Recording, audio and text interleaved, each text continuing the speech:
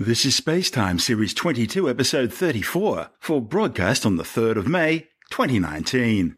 Coming up on Spacetime, the first detailed results on the Martian atmosphere from the ExoMars Trace Gas Orbiter, a Dragon spacecraft destroyed in a dramatic explosion at Cape Canaveral, and the first flight test of the Behemoth Stratolaunch airborne satellite launching system. All that and more coming up on Spacetime. Welcome to Spacetime with Stuart Gary.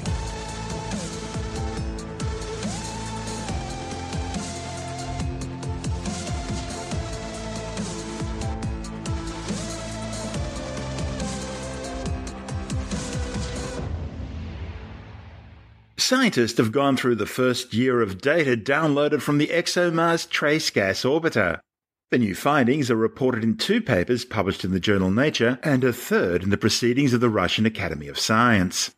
The joint European Space Agency and the Roscosmos ExoMars Trace Gas Orbiter arrived at the Red Planet in October 2016 and then spent more than a year using aerobraking to transform its highly elliptical orbit into a 2-hour science orbit 400 kilometers above the Martian surface.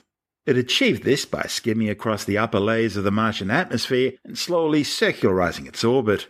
That was completed almost exactly a year ago, and since then the probe's been on its primary science mission, which began just over a month before the start of a massive global dust storm that eventually enveloped the entire planet, and ultimately leading to the demise of NASA's Opportunity rover after 15 years of travel across the Martian surface.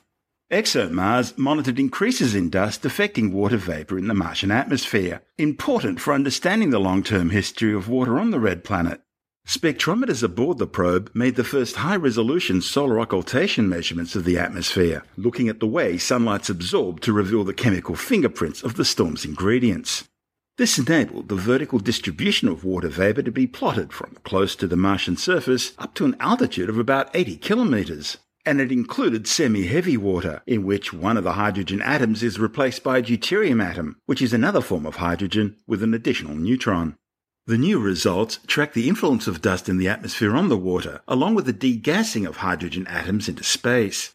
In the northern latitudes, scientists saw dust clouds at altitudes of 25 to 40 kilometers that were not there before the storm began, and dust layers were also seen moving to high altitudes in southern latitudes. Scientists found the enhancement of water vapor in the atmosphere happened remarkably quickly, over just a few days during the onset of the storm, indicating a swift reaction of the atmosphere to the dust storm. The observations were consistent with existing global circulation models for Mars. You see, dust absorbs the sun's radiation, heating the surrounding gas and causing it to expand, in turn redistributing other ingredients like water over a wider vertical range. A higher temperature contrast between equatorial and polar regions also develops, thereby strengthening atmospheric circulation. At the same time, thanks to the higher temperatures, fewer water ice clouds form. Normally they'd confine water vapor to lower altitudes.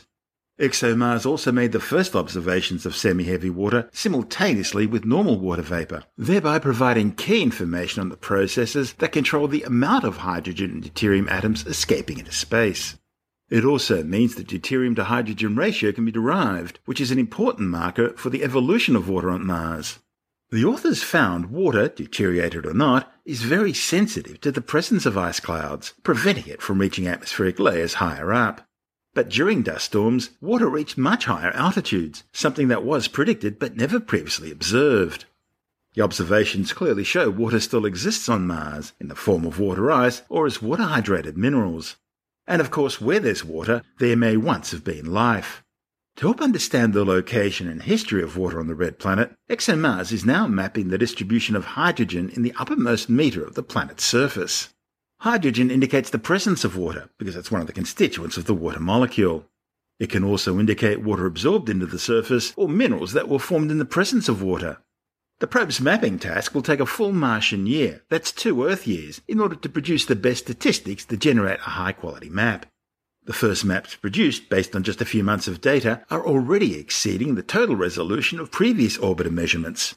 In just 131 days, ExoMars has already produced a higher resolution map than what was possible from 16 years of observations by the Mars Odyssey spacecraft.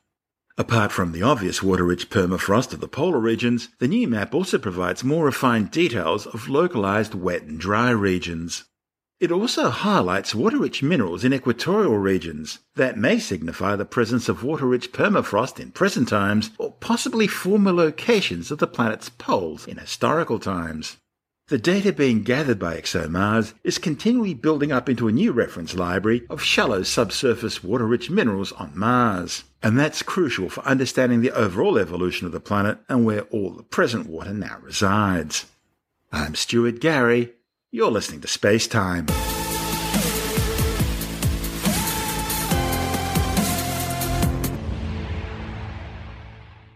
Now, while we're on the subject of ExoMars, the orbiter has also been measuring trace gases in the Martian atmosphere.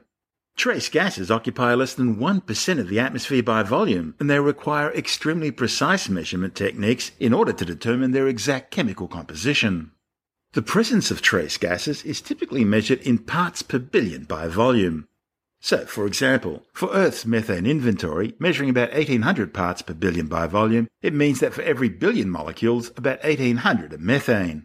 Methane is of particular interest for scientists because while it's often produced through geological processes, it can also be produced through biological processes, therefore making it a particular signature for life. In fact, some 95% of all the methane in Earth's atmosphere is generated through biological processes.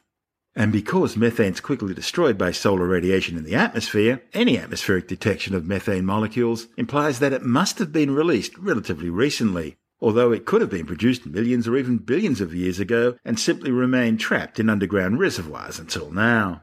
The European Space Agency's Mars Express orbiter detected methane on the red planet back in 2004, at the time indicating around 10 parts per billion by volume. Earth-based telescopes have also detected Martian methane up to 45 parts per billion by volume. And of course NASA's Mars Curiosity rover, which has been exploring Gale Crater since 2012, has detected between 0.2 and 0.7 parts per billion of methane by volume, with some seasonally higher level spikes. And of course, just last month we reported that Mars Express observed a methane spike just one day after Curiosity's highest level readings. The new results from ExoMars provide the most detailed global analysis yet. However, it's only detected an upper limit of 0.05 parts per billion by volume, some 10 to 100 times less than any other observations. The most precise methane detection was around 0.012 parts per billion by volume at an altitude of 3 kilometers. Mission scientists admit that ExoMars' high-precision measurements seem to be at odds with other observations. This is Space Time. I'm Stuart Gary.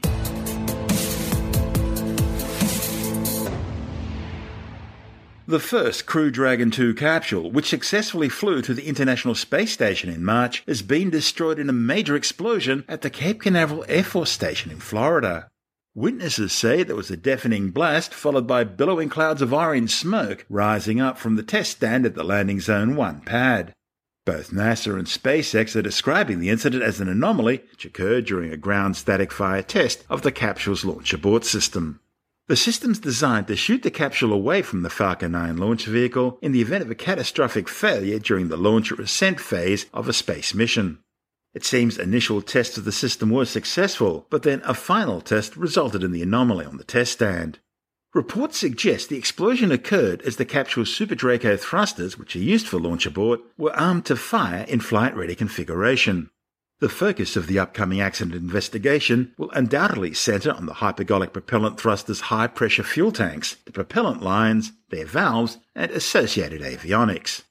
Hypergolic propellants are designed to ignite violently when mixed.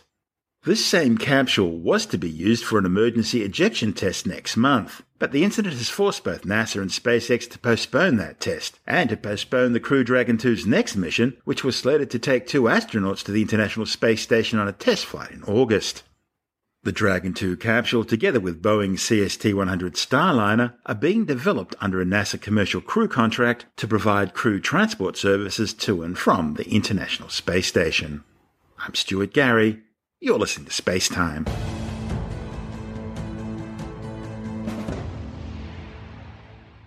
Stratolaunch has successfully undertaken the first test flight of the company's behemoth twin-fuselage 6-engine jetliner designed to launch satellites into space from high altitude.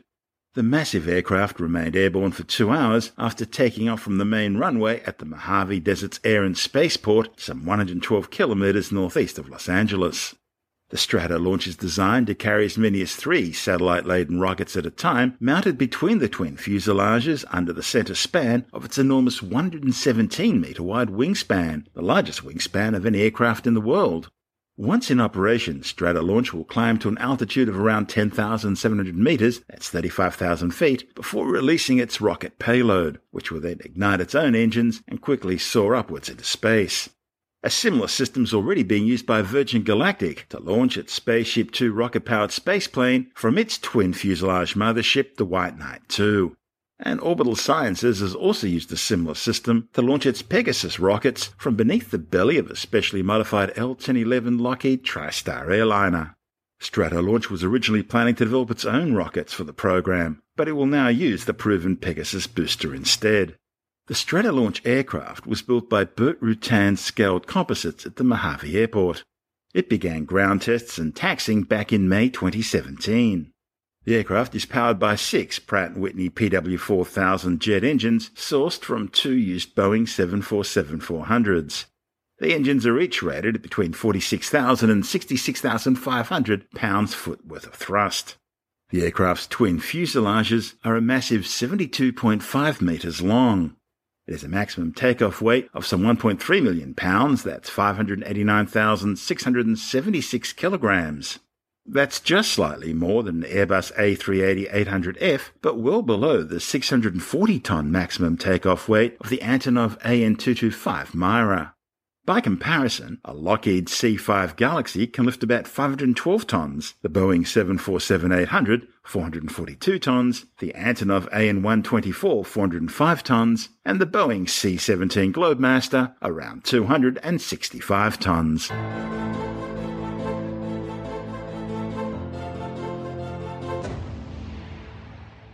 And time now to turn our eyes to the skies and check out the celestial sphere for the month of May on Skywatch. May is the 5th month of the year in both the Julian and Gregorian calendars. The month is named after the Greek goddess Maia, who was identified with the Roman-era goddess of fertility Bona, whose festival was held in May. More importantly, for many of our listeners, May typically marks the start of the summer vacation season in the United States and Canada. Although for us south of the equator, it means colder weathers are coming. Okay, let's start our tour of the May night skies by looking east, where you'll find the constellation Scorpius the Scorpion. In Greek mythology, the constellation is named after Scorpius, who was sent to Earth by the goddess Sky to slay Orion the Hunter, after he boasted that he could kill all the animals on Earth. Scorpius stung Orion in the shoulder, but Orion's life was spared by Ophiuchus the healer, and he was placed in the heavens along with Scorpius, who would continue to pursue him for eternity. So, Orion the Hunter has become the hunted forever, with Scorpius rising in the east this time of year to triumphantly chase and defeat Orion, who sets in the west. And so, this story plays out year after year. The brightest star in Scorpius is Alpha Scorpii, or Antares, the scorpion's heart. In ancient Greek, Antares' name means the equal or rival of Mars, the god of war. That's because its golden-orange appearance is very similar to that of the red planet, and it passes very close to Mars every 780 days. Easily seen with the unaided eye, Antares is some 550 light-years away, but it looks so incredibly bright because it's around 57,500 times as luminous as the Sun, and it's one of the largest known stars in the universe. A light-year is about 10 trillion kilometres, the distance a photon can travel in a year at 300,000 kilometres per second, the speed of light in a vacuum, and the ultimate speed limit of the universe. Antares is a red supergiant. It's about 18 times as massive and 883 times as wide as the Sun. In fact, were it placed where the Sun is in our solar system, it would engulf all the terrestrial planets, Mercury, Venus, Earth and Mars, and its visible surface would extend almost as far out as Jupiter. Astronomers think Antares began life about 12 million years ago as a spectral type O or B blue star. And like the similarly sized red giant Betelgeuse in the constellation Orion, Antares will almost certainly end its life as a spectacular core collapse or type 2 supernova. probably within the next few 100,000 years. When it does explode, it'll appear as bright as the full moon for several months on end and will be clearly visible in daytime from here on Earth. Antares has a companion star, Antares B, located between 224 and 529 astronomical units away from the primary star. An astronomical unit is the average distance between the Earth and the Sun, which is about 150 million kilometres or 8.3 light minutes. Spectral analysis of Antares B indicates it's pulling a lot of material off its bloated red supergiant companion. Located just near Antares is the M4 globular cluster. Easily seen through a small pair of binoculars, M4 is located some 7,200 light-years away, making it one of the nearest globular clusters to Earth. It's a tightly packed ball made up of 1 million or so stars, originally all born at the same time through the collapse of the same stellar nursery some 12 billion years ago. Located near the tail of Scorpius the Scorpion are two open star clusters, M6 and M7. Open clusters are loosely bound groups of stars, which were originally all formed at the same time in the same molecular gas and dust cloud, but are not as densely gravitationally bound as globular clusters. It's thought open clusters generally survive for a few 100 million years, with the most massive ones surviving for maybe a few billion years. M6, which is also known as the butterfly cluster, is some 12 light-years across and located about 1,600 light-years away. It contains about 80 easily identifiable stars, which are all less than 100 million years old, which is young in cosmic terms. M7, or the Ptolemy cluster, is named after the ancient Greek astronomer and mathematician Claudius Ptolemy. It's about 980 light-years away and is far more dispersed than M6, covering an area of 25 light-years. And at 200 million years in age, M7 is about twice as old. By the way, the M in terms like M4 or M6 or M7 are all abbreviations for the name Messier, in honour of the 18th century French astronomer Charles Messier, who developed an astronomical catalogue of fuzzy nebular objects in the sky. See, Messier was a comet hunter who compiled a list of 103 fuzzy objects which weren't comets and so from his perspective could be ignored. Later on, other astronomers added additional celestial objects to the list, bringing the present-day catalogue up to some 210. One of the highlights of the May skies is the annual Eta Aquarids meteor shower, which is generated as Earth passes through the dust and debris trail left behind by Halley's Comet. Comet P1 Halley is a well-known short-period comet which visits the inner solar system every 75 to 76 years. The 15-kilometre-wide mountain of rock and ice will make its next close-up appearance in 2061. It's named in honour of the British astronomer Edmund Halley, who in 1705, after examining ancient Chinese, Babylonian and medieval European records, successfully predicted its return in 1758. Sadly, however, he died in 1742, before his prediction could be confirmed. He is, however, immortalised for his work by having the comet named after him. Halley's Comet has a highly elliptical and elongated orbit, which takes it from between the orbits of Mercury and Venus out almost as far as the orbit of Pluto. Halley's orbit is retrograde, meaning it orbits the Sun in the opposite direction of the planets, or clockwise from above the Sun's north pole. Its retrograde orbit results in it having one of the highest velocities relative to Earth of any object in our solar system, some 70.56 kilometres per second, or if you prefer, 254,016 kilometres per hour. As well as the Eta Aquarids meteor shower every May, Halley's Comet also produces the Orionids meteor shower in late October. Astronomers think Comet Halley was originally a long-period comet, which took thousands of years to travel to the inner solar system from beyond the Kuiper Belt, possibly even as far as the Oort cloud, but was gravitationally perturbed into its current orbit through a series of close encounters with the outer giant planets. The Eta Aquarids meteor shower runs from the 19th of April through to the 28th of May, with around 55 meteors an hour, making it one of the Southern Hemisphere's best celestial showers. However, back in 1975, the Eta Aquarids were running at 95 meteors an hour, and in 1980 it was up to 110. Even better, the bright yellow meteors often appear as streaks known as trains. They radiate out from the direction of the constellation Aquarius and the star Eta Aquarii, hence the shower's name, Eta Aquarids. Just look east after midnight and before dawn for the best view. And now Jonathan Nally, editor of Australian Sky and Telescope magazine, joins us for the rest of our tour of the May night skies. on Skywatch. G'day, Stuart. Well, look, it's heading into winter now for us down here in the Southern Hemisphere, although I have to say from where I am in Australia, it hasn't seemed like winter at all lately, although the nights are getting darker earlier. So Australia doesn't really have proper winters, does it? Well, not compared to other places in the world, let's say, yeah. So some Northern Hemisphere It's not like New York City in winter. Well, or Chicago. Like Chicago or any of the Scandinavian countries or Russia or China or Mongolia or anything like that. No, we don't really get... How do we get onto this? Winter. Okay, so winter, yes. So the nights are starting to get longer now as winter's coming along here in the Southern Hemisphere. That's good because it gives you more hours of night time to do stargazing. It's bad because it's cold, but that's what you have to put up with if you want to be a stargazer. But it looks really good, and lots of great Southern Hemisphere-only constellations are visible for us lucky people down here in the south, such as the Southern Cross, the one everyone wants to see. Very often when we're having these chats, I'm forced to say, well, the Southern Cross is upside down at the moment, or it's lying on its side or whatever. But coming into winter, it's standing upright, nice and high in the sky. You can't miss it. Pretty small constellation, but prominent stars down in the south. To its left, just a little bit over to the left, are two bright stars close together. They're called the two pointers, Alpha and Beta Centauri, and they point in inverted commas towards the Southern Cross. To the other side of the cross, across to the right or west, are the constellations Carina, Vela, and Puppis. These are the ones that used to be one big constellation called Argo Navis, and they got broken up years ago, and these are full of fantastic star fields and nebulae, because you're looking into the Milky Way galaxy, our galaxy, when you look into this part of the sky. So if you've got a pair of binoculars, even little ones, they don't have to be huge ones, grab them and take a look through the Milky Way down south. You see all sorts of stars and stuff. It's fabulous. And the bigger your binoculars, or if you can get into a telescope, the more you can see. You see star clusters and nebulae and dark clouds in the Milky Way.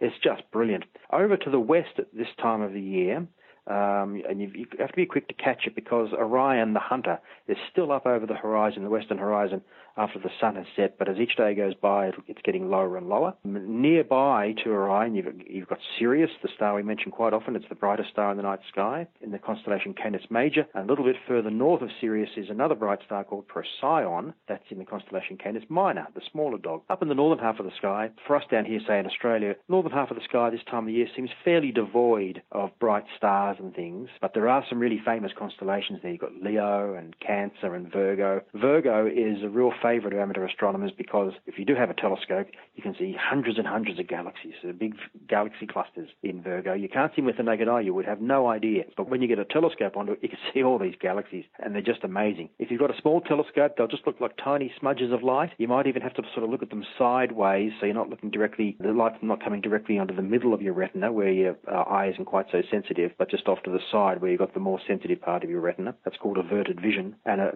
a bigger telescope, you can see stacks of these galaxies. In the mid-eastern part of the sky, during mid-evening, we've got Scorpius is poking its head up over the horizon. Scorpius is one of the only constellations that looks like its name, the Scorpion, right? You've got the Southern Cross, looks like a cross. You've got Triangulum, which looks like a triangle. And Scorpius really does look like a scorpion when you sort of trace it out and join the dots of these stars. And just near Scorpius, we've got Sagittarius. And when we're looking towards the Sagittarius part of our Milky Way, we're looking towards the center of our galaxy, which is pretty amazing. If you can get in your mind when you're out there at night sky, get in your mind this sort of 3D effect. Forget you're standing on a planet. Just think you're floating in space and that you're inside this galaxy. It's making science fiction become real. Now, what about the planets? As far as planets go, the only one visible in the early to mid-evening, right now at least, in May 2019, is Mars. And Mars is low in the northwest and looks just like a sort of an orangey red star, about medium brightness, and you've only got about an hour or so before it gets below the horizon. So if you've got a nice clear western sky, get out and have a look. You'll see a medium brightness reddish sort of star. That's Mars. At about 8:30 over on the other horizon, the eastern horizon, Jupiter will be coming up. Now this is a really good time to see this planet, and next month will be even better because Jupiter comes to what they call opposition in June.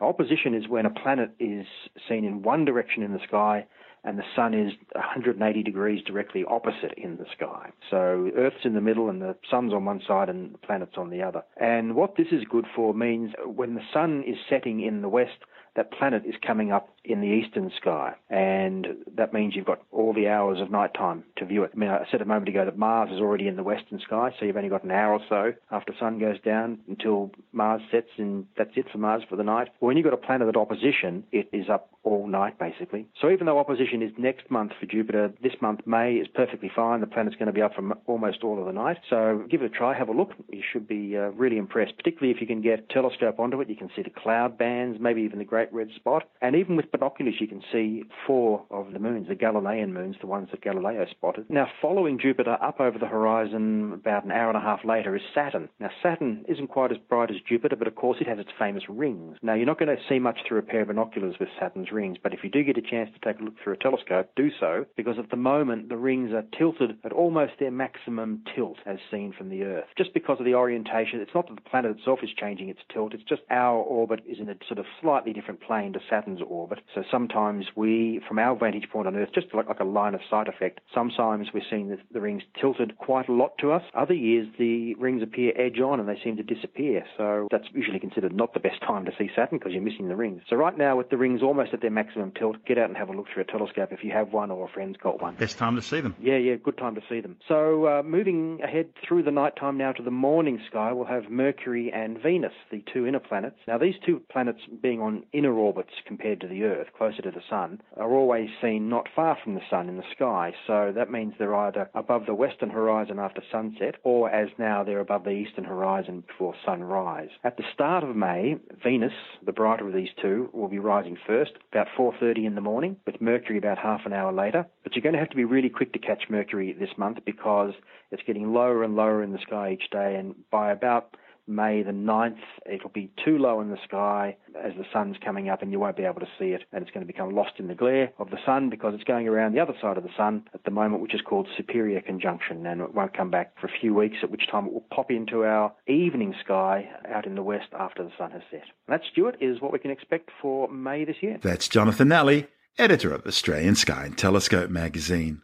You're listening to Space Time. I'm Stuart Gary, and that's the show for now. You can subscribe and download Space Time as a free twice-weekly podcast through Apple Podcast iTunes, Stitcher, Bytes.com, Pocket Casts, SoundCloud, YouTube, Audio Boom, from spacetimewithstuartgary.com, or from your favourite podcast download provider. Spacetime's also broadcast coast to coast across the United States on Science 360 Radio by the National Science Foundation in Washington, D.C., and available around the world on TuneIn Radio. If you want more Spacetime, check out our blog where you'll find all the stuff we couldn't fit in the show, as well as loads of images, news stories, videos, and things on the web I find interesting or amusing. Just go to spacetimewithstuartgary.tumblr.com. That's all one word and in lowercase, and that's Tumblr without the E. You can also follow us on Twitter through @StuartGary, at Spacetime with Stuart Gary on Instagram, and on Facebook, just go to www.facebook.com/Spacetime with Stuart Gary.